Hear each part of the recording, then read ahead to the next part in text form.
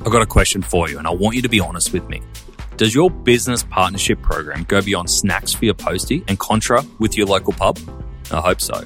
Forrester found out that brands with mature partnership programs grow revenue twice as fast and see 28% of their revenue come from emerging partnerships. I'd love to see your local pub do that for you.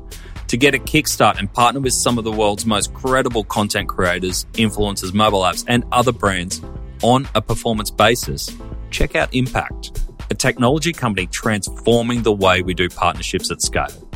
Visit impact.com/growth to learn more, or jump back into episode 81, where we hear how Booktopia is driving growth through the power of partnerships. Welcome to The Checkout.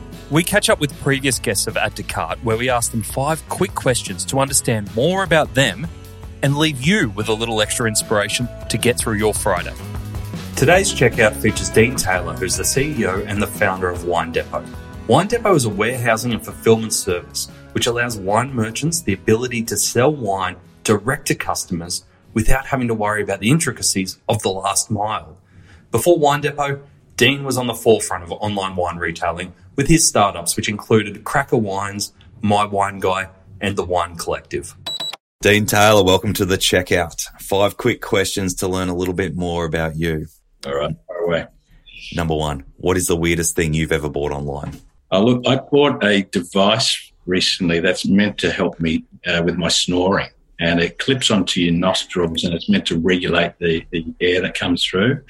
And it's just an absolute crock. I paid about $30 for a bit of plastic that would have cost someone like 3 or 4 cents to make. And anyway, so that was something I've shoved up my nose. That's the weirdest thing I've bought. Was it one of those things that took a lot of research and a lot of fake reviews were read in the process? Yeah, it was one of those. I bought it through Facebook, of course. You know, that's the home of those sorts of those things that you never need and or never work and are heavily marketed. So.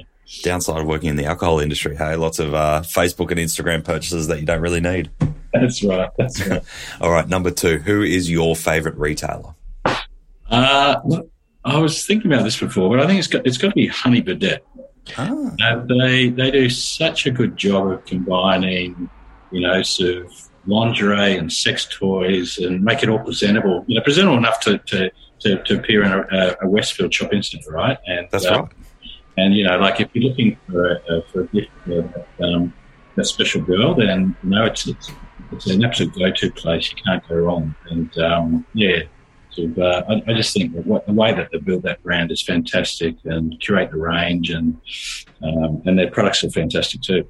It's a great example because it shows how any product can be brought into the mainstream. Like, there's no need for the old school sex shops that they actually look really seedy now when you put it next to a brand like Honey Birdette. Correct, yeah. So I think they've done a fantastic job. That's awesome. Number 3, which retail fad do you wish was history?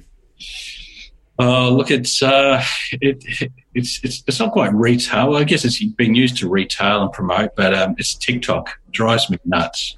I can't stand it, and every now and then I've got 3 girls, and they try to convince me to do a TikTok, and there's just nothing about that platform I like. I can't wait. I was hoping that when the government brought in the rules around it, it was going to kill it off, but no, it's still going strong, unfortunately.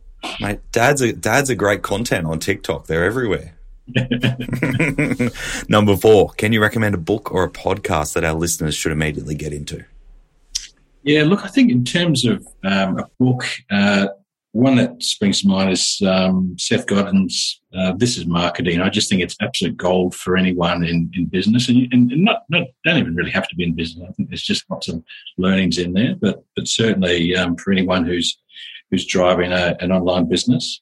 I know it's not a podcast, but I've recently joined Clubhouse and been dropping in some really interesting conversations there. And I think that's the future of podcasts, in that app. So I don't know if you've had a chance to look at it yet, but if not, let me know and I'll send you the invite. But it's fantastic. Brilliant. So you're anti-TikTok, pro Clubhouse. I've signed up and I've been in there, listened to a couple of things, but my attention span just isn't there. for it. What's kind of been one of the most interesting conversations you've been involved in there? Oh, look, to be honest, it's actually not so much the conversation. It's just a particular one. It's just the whole medium. I can see so much potential for it. And, I just think that, as it diversifies, and build off in streams, I think, and you find your community, I think you'll be able to tap into some amazing, some topics and discussion for them. So. Absolutely. Number 5, finish this sentence. The future of retail is mobile. And look, I just think we all live on our phones, right? And it's I think I've spent a bit of time in China in the last couple of years, and just the way that they've embraced mobile up there is phenomenal. I mean, we've had almost a bit of a step change with what's happened with COVID and QR codes in this country, but the way that venues embrace them now to display menus and make ordering and payments easier. We're not quite where they are with WeChat, and the ability to. I mean, geez, you drive into a car park in China, and it'll recognise your face from your WeChat account, and it'll just bill the parking, straight to your WeChat account as well. So, but I think, definitely mobile, and I think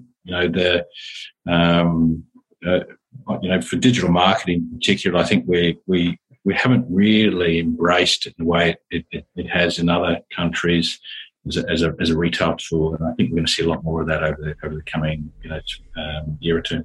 Yeah, it's a great point. Reimagining how we use mobile, not just taking old experiences and trying to jam them into the mobile. Yeah, true. Very, very true, yeah. Brilliant. Dean, thank you very much for sharing. My pleasure. Thanks again.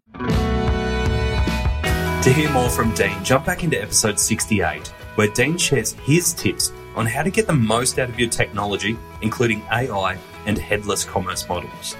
Dean also shares a brilliant story around a thug and a broken bottle of wine from the 1800s. Also, for those who do enjoy a drop, he shares his favourite wines that he's discovered and is currently enjoying. Cheers to that. Thanks for listening, and until next time, keep adding to cart.